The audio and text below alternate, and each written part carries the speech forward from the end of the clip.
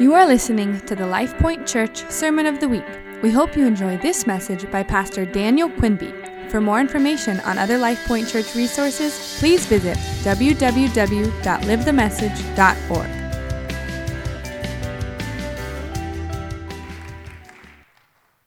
So this morning I have the privilege of introducing a friend to you. Pastor Daniel Quimby is the pastor at UNI Chi Alpha campus ministry there, Cedar Falls. And as we've been working through this series, The Kingdom of Heaven, based on the book of Matthew, I was praying and preparing for this series. He came to my mind because the culture and the community that he's been creating up at UNI is so in alignment with what we're contending for here in Ames at Life Point. And so I couldn't hold back in inviting him. He spoke with us 2017 last summer, and so I asked if he'd come back and share with us again. He's going to speak into the context of this series. So this isn't some standalone, like turn your brains off and coast through this Sunday morning. This is right in context with what God's been speaking to our hearts in this series, The Kingdom of Heaven, through the book of Matthew. So prepare yourselves and give it up for Pastor Daniel Quimby.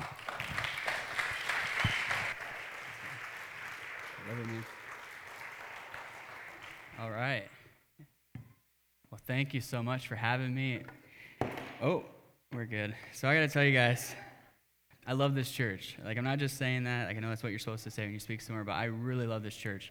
I love your leadership. I love the culture here, just how the Holy Spirit moves here in such a powerful way. Like, I always sense His presence. And to be honest, last year we came and we spoke. It was on August 5th, I believe.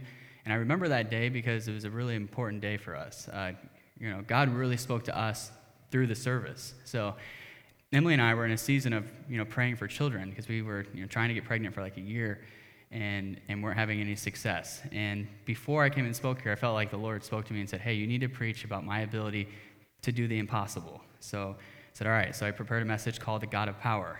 I talked about how God could do the impossible. I did not say anything about our situation, but I talked about how God can do the impossible on our campus.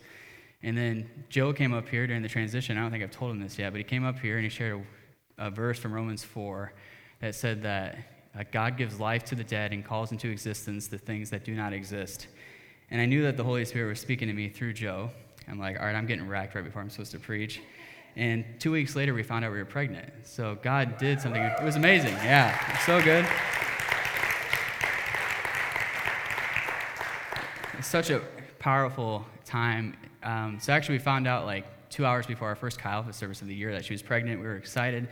But then a week later, we lost the baby, so it's sad. But God has been writing a story, because then just 6 months after that, we got pregnant again, or 5 months, something like that. And now we're 25 weeks along with another baby, and everything's going really well. So let's give God praise for that. So needless to say, this last year, the Holy Spirit has just been working on my heart, walking through this journey. But I know that He is a God of power, and that He's the God who does the impossible.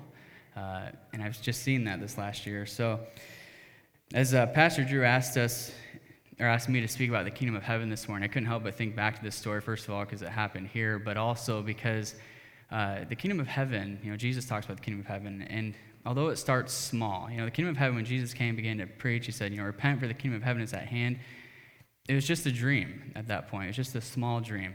And God grew the kingdom to, like, now we're here in Ames, Iowa. It started in Jerusalem, and now we're here in Ames, Iowa, talking about Jesus. And it's the same situation with the baby journey. It's just a small dream we had to have a child, and now I've been just able to see the baby develop and grow. And everything starts small. Every dream starts small. But if God's in it, if you invite God to be a part of your story, if you give Him your dreams and the desires of your heart, you never know where He might take that dream.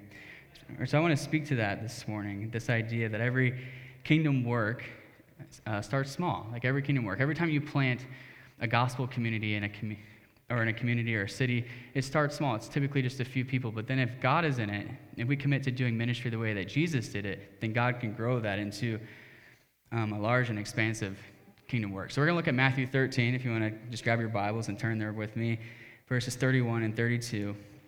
And I know you've been in the Gospel of Matthew for a few weeks now, and you probably looked at some parables. I think you have. And parables are just these stories that Jesus tells to convey a spiritual truth or a lesson.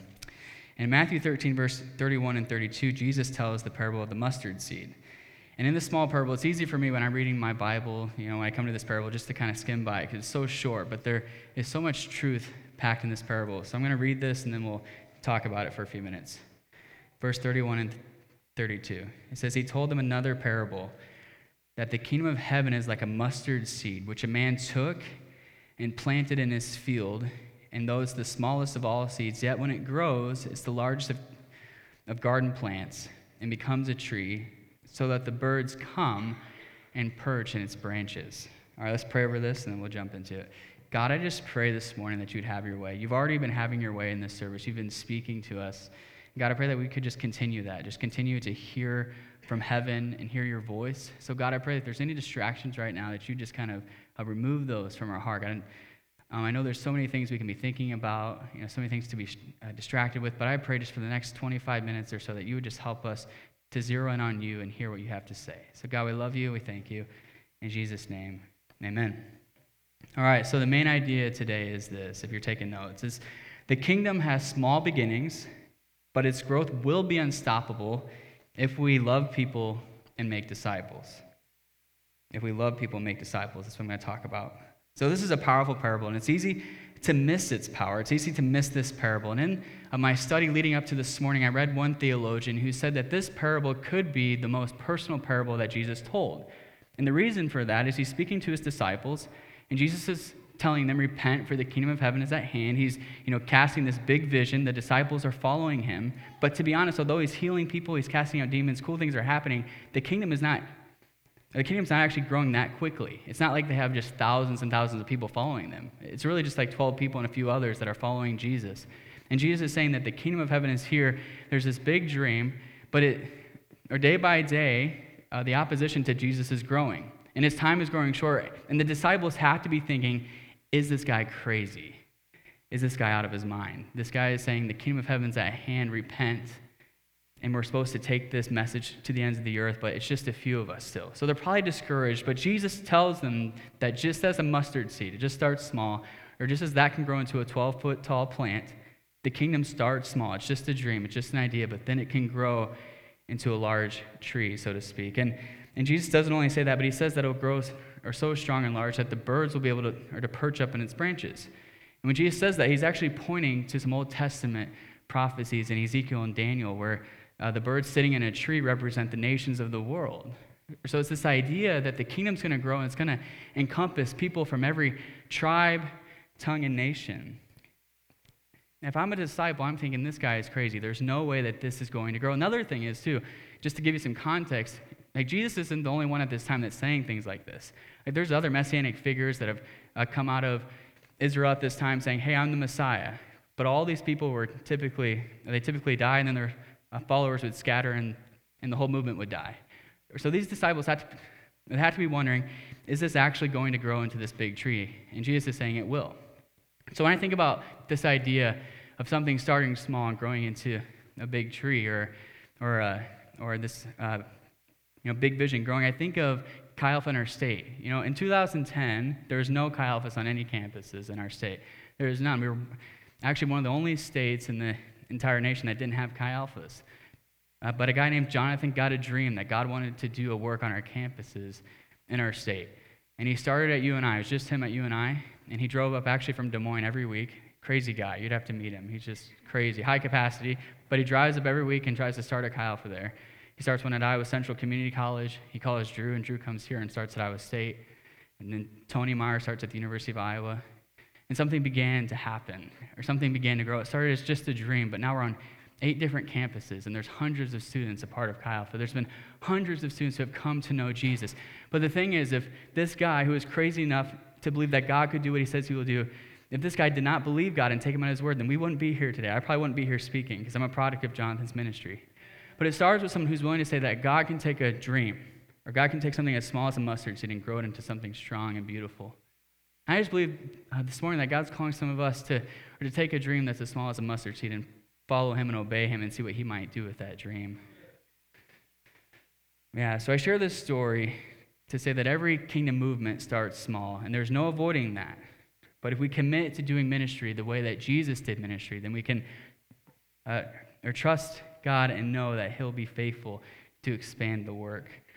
But the question remains, okay, so I keep saying if we do ministry the way that Jesus did it. So the question remains, how did Jesus do ministry? What was his strategy of ministry? And really there's two ideas to this: love people and make disciples. So I want to kind of take these in turn. So the first point today is this: Jesus loved people, and he never passed up an opportunity to show compassion. So in Matthew 22, you've probably heard this if you've been in church, or Jesus tells us that the greatest commandment is to love the Lord your God with all your heart and your mind and your soul. And then he says there's a second great commandment, and that's to love your neighbor as yourself.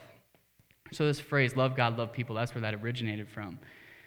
It's fun to hear that phrase, it's fun to say, but it's actually difficult to do it. It's difficult to love people for a number of reasons. We have to live with them. They can irritate us, they can be annoying, they can talk bad about us, they can hurt us, they can inconvenience us, they can cut us off in traffic. It's difficult to love people because we have to live with them. But despite this difficulty of loving people, we must never forget that people are the heart of God. They're at the center of God's heart. God loves people. Just as we dedicated the baby this morning, God loves her. God loves people. God loves you. People at the heart of Jesus' message. And Jesus modeled this well. Like, Jesus always stopped for the one. He always stopped to meet needs and show compassion. And Matthew 9 is a great example of this. Matthew 9, verse 35 through 38 says this: "And Jesus went throughout all the cities and the villages, teaching in their synagogues and proclaiming the gospel of the kingdom and healing every disease and every affliction." And this is the verse I really want you to get right here. It says, "When he saw the crowds, he had compassion for them because they were harassed and helpless like sheep without a shepherd. And then he said to his disciples, 'The harvest is plentiful, but the laborers are few. Therefore, pray earnestly to the Lord of the harvest to send out laborers into his harvest.'" So when Jesus is going throughout the cities and the villages, he's teaching people, he's proclaiming the good news, he's healing people. But then when he saw the crowds, he wasn't inconvenienced or annoyed. He wasn't frustrated, but instead he was moved with this supernatural compassion. So let's apply this today, all right? So you're scrolling your news feed on Facebook. Someone posts something that you don't like, and that happens. Sometimes I see stuff I don't like. It's tempting to be angry and say, "Oh, they're so dumb." I don't know if I'm supposed to say that. They're dumb. But Jesus would say, there's like sheep without a shepherd. They don't know any better. They're not my opponent. They're not my ideological opponent. They're not my enemy. But they're just like sheep without a shepherd. They don't know any better. I love the heart of Jesus. I love the heart of Jesus. He always tries to understand people and see where they're coming from and see that they truly are just like people that don't know any better. Or just like animals that don't know any better. That's what we're like as humans. And Jesus looks at us with supernatural compassion. And then Jesus saw, he says this, he says, "The harvest is plentiful." He says there's so many people in the crowds that could become my disciples. There's so many people there that could follow me if they were just given an opportunity.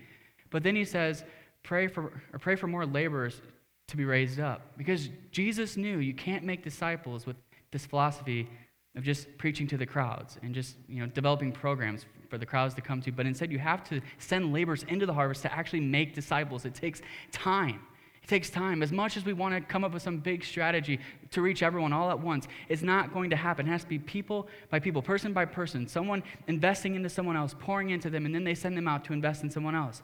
So Jesus wanted them to be reached, but he knew before they could be reached, he had to raise up laborers. He had to raise up laborers. You can't just reach the crowds all at once. You have to raise up laborers to go out into the harvest. You have to raise up these laborers. So that leads me to my second idea, and this is what I really want to kind of hone in on this morning. Although Jesus loved all people, and he met needs, and he took opportunities to heal people and show compassion, he spent most of his time, the majority of his time, investing into a few people because he knew that the way to reach the world is discipling people who will disciple people.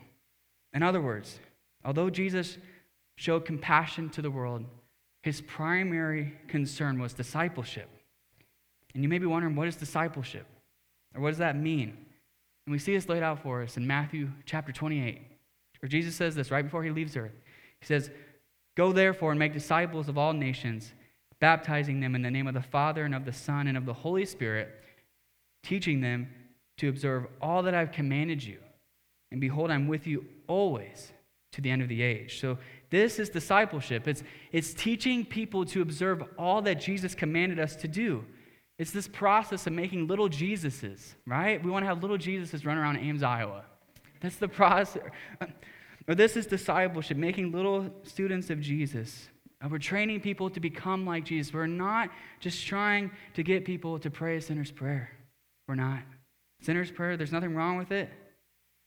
But that's not our focus. We're not just saying, hey, let's give out as many get-out-of-hell-free cards as possible.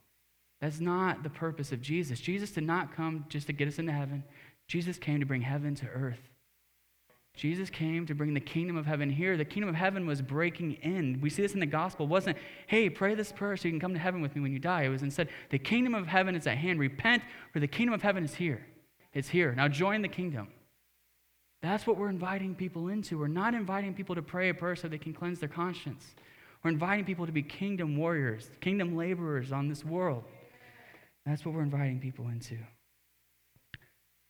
So with this in mind, with Jesus' focus in mind of raising up disciples, it's very interesting to observe how he spent his time. So in Mark chapter 3, verses 13 through 15, it shows us that he spent most of his time with 12 people. It says this, that Jesus went up on a mountainside and called to him those he wanted, and they came to him.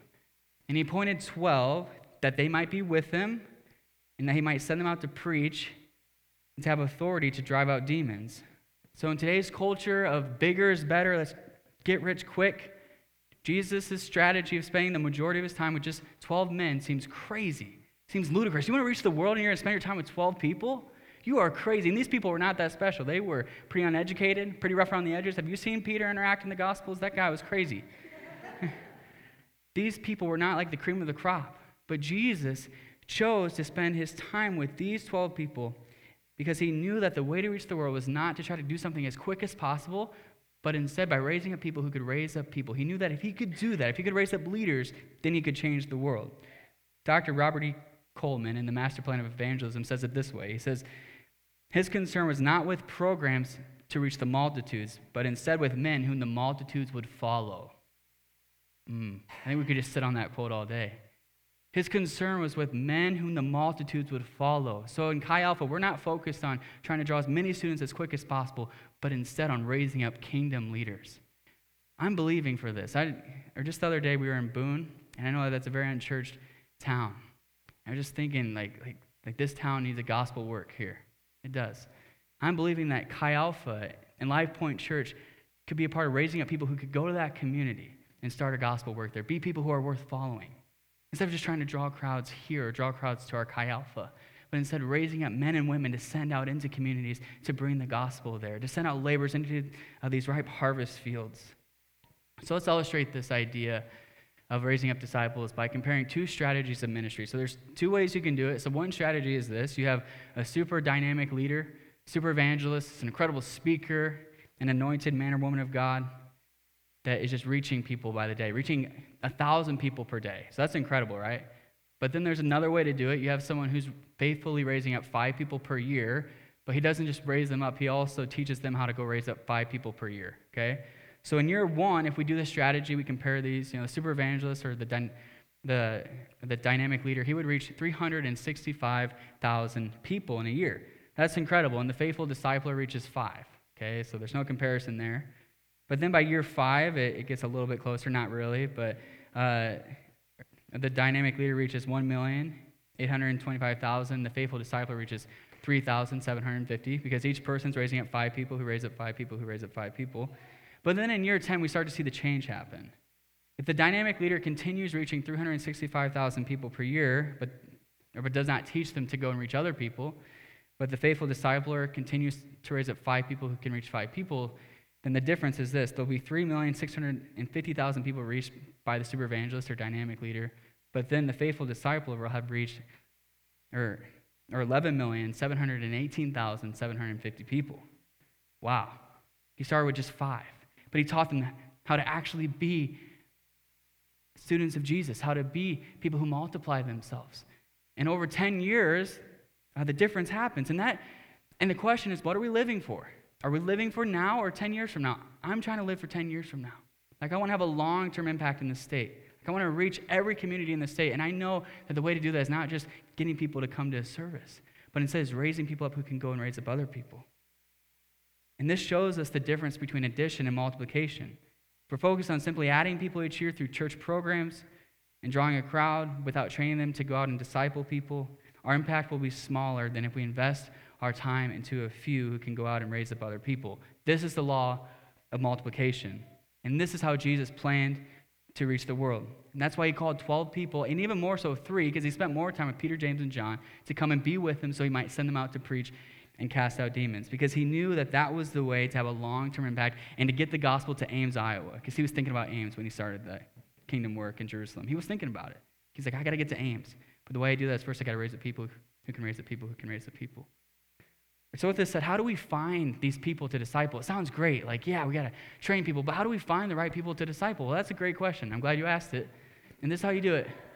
The first thing you do is you love people, right? So you start like Jesus did. You have compassion. You're looking. You're not just going to the grocery store or going to work, just trying to get your job done. That's me sometimes. Like, I'm a little introvert. Sometimes I just want to get stuff done. But instead, you're kind of looking around. You're seeing, okay, who is God highlighting to me? And then when you have an opportunity, show compassion to people, love them, meet their needs. And then if these people then want to follow Jesus, if you're able to lead them to Jesus and they're hungry and they're faithful and they're ready to learn, then you take them under your wing. You just put them right under your wing, right there. You just roll around with them. You just hang out with them. You're just like, hey, come with me. Let's go get coffee together. Let's go hang out. Or come to my house for dinner. Come hang out with my family. You invite them into your life. And you be with them. And that's the thing. There's no perfect strategy on how to disciple people. So Jesus did not give us a curriculum. There's not like 12 classes towards discipleship. Take these and you're good forever. Instead, it's be with them and send them out to preach. Give them authority to cast out demons. It's be with them. So you spend time with people and you give your life to them. And that's so hard in our society. Sorry, because we're so independent. We don't need other people. We don't want to spend time with people. Or when we get home from work, we run inside so we don't have to talk to our neighbor. I've been there before. I'm just like, I want to get inside. I don't want to have a conversation right now. But instead, Jesus invites us to spend time with people, or spend time with people and raise them up. And that also applies to joining a small group Bible study and having a small group of people that you meet with. So this is how we do it. We love people. And then when people want to grow, people want to be part of the kingdom, you say, I'm going to take you under my wing until you're ready to take some under your wing. It's this idea where we're pouring into someone, someone's pouring into us, and it just continues. It continues to develop and grow. So we have to remember this morning that the only way we can reach the harvest is if we're faithful in raising up laborers. That's why Jesus prayed for laborers. He knew that the harvest could only be reached if we raise up laborers. But we have to get back to the business of raising up laborers. We can't keep following the business models of this world that say, let's get it as big as possible, as quick as possible. Instead, we have to grind it out day by day, spend time with a few, teach them how to follow Jesus, and then send them out to go and spend time with people and raise up other disciples. So 22 years ago, a pastor's wife who happened to work as a secretary in a doctor's office as well, she modeled this really well. So she worked in this office, and one of her patients was a young 20-something who was really rough around the edges. Her whole family had been in prison. She partied a lot, was at the bars all the time, had 5 kids, was only in her early 20s, just really rough around the edges. And to be honest, a secretary pastor's wife, that girl kind of scared her a little bit. She didn't really want to hang out with her. And she was a little annoying. She was always late for her appointments. But she said, hey, I'm going to love this person because, Jesus loves this person. And that patient had never been in church or anything like that, but she chose to just, faithfully love that person. About a year after they met, this patient got in a car accident. She broke her neck. She was drinking and driving. So got to this place hanging between life and death. Had to have a halo put in. I don't know if you've seen halos before. They drill bolts in your head. And she was in the hospital, and the secretary said, hey, I'm going to go into the hospital. I'm going to talk to her. And mind you, this woman's family, her whole family had been in prison for the most part. And they're all there at the hospital. So she walks into the hospital room. She just walks up to the lady, walks by her bedside and says, I'm just here to tell you that God saved you for a reason, and you have to figure out why that is. Can I pray with you? Prays with her. The whole family's sitting there. They're like, what is going on? She walks out. All right? And a few weeks later, finds out that this woman needs someone to watch her children because she can't watch her children with the halo on. So the secretary volunteers to watch her children, spends time with her children. A few months later, the lady gives her life to Jesus. Her husband follows suit. Her whole family follows suit after that. And that patient was my mother. All my uncles, my grandpa was in prison the whole time that he was alive that I can remember. Come from a really rough family, but someone decided that she was worth loving. Although she was really difficult, someone decided that she was worth loving. She was worth having compassion upon. And then when that woman was ready to follow Jesus, she said, I'm going to take her under my wing. She didn't just say, let's pray a prayer, send you off. No, she took her under her wing. She raised her up. And this woman and her husband never had a big ministry. Churches were always about under 60 people. Like they never had like any crazy thing you hear about in the Christian news, the kind of stuff pastors look at, like what's the big church? Nothing like that. And they're not even in ministry anymore. They're just retired. They ended up working as a guy at a railroad. Like it was in ministry that long. But every student who comes to know Jesus at the University of Northern Iowa, and it's been over 100 now, can be traced back to that woman who said, I'm going to be faithful with the person that's in front of me. I think so many times we get so discouraged when it comes to evangelism. We get so discouraged when it comes to reaching our community because it's just this big task in front of us. It's this big task. But if we can be faithful, if every person in this room can be faithful with the people that God has placed in front of them, if you can be faithful with the few that God's given you, I'm telling you, you can reach this community. I believe it. And not only this community, it's not just about Ainsworth, it's about every community in Iowa, it's about the United States, it's about the world. You can reach the world if you're faithful with what's in front of you. But so many people have just said, hey, the pastor's in charge of drawing a crowd, I'm just going to hang out. But we need to raise up some laborers in this place this morning. I'm just believing that. I believe that there needs to be laborers that go into your mission field, whether that's your job or school or wherever, and you say, I'm going to be faithful with whoever God places in front of me. So with that said, the main idea again today is this.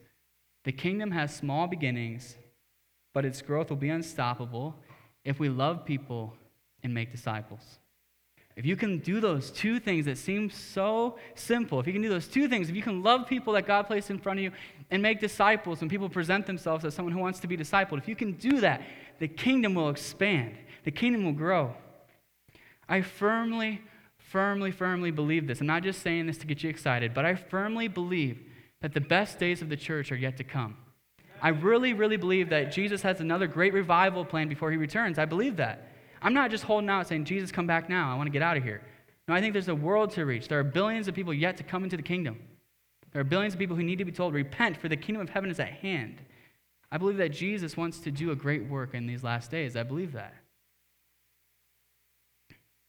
I believe that God has, specifically, because I just feel so called to this state, but I believe that God has a big plan for our state.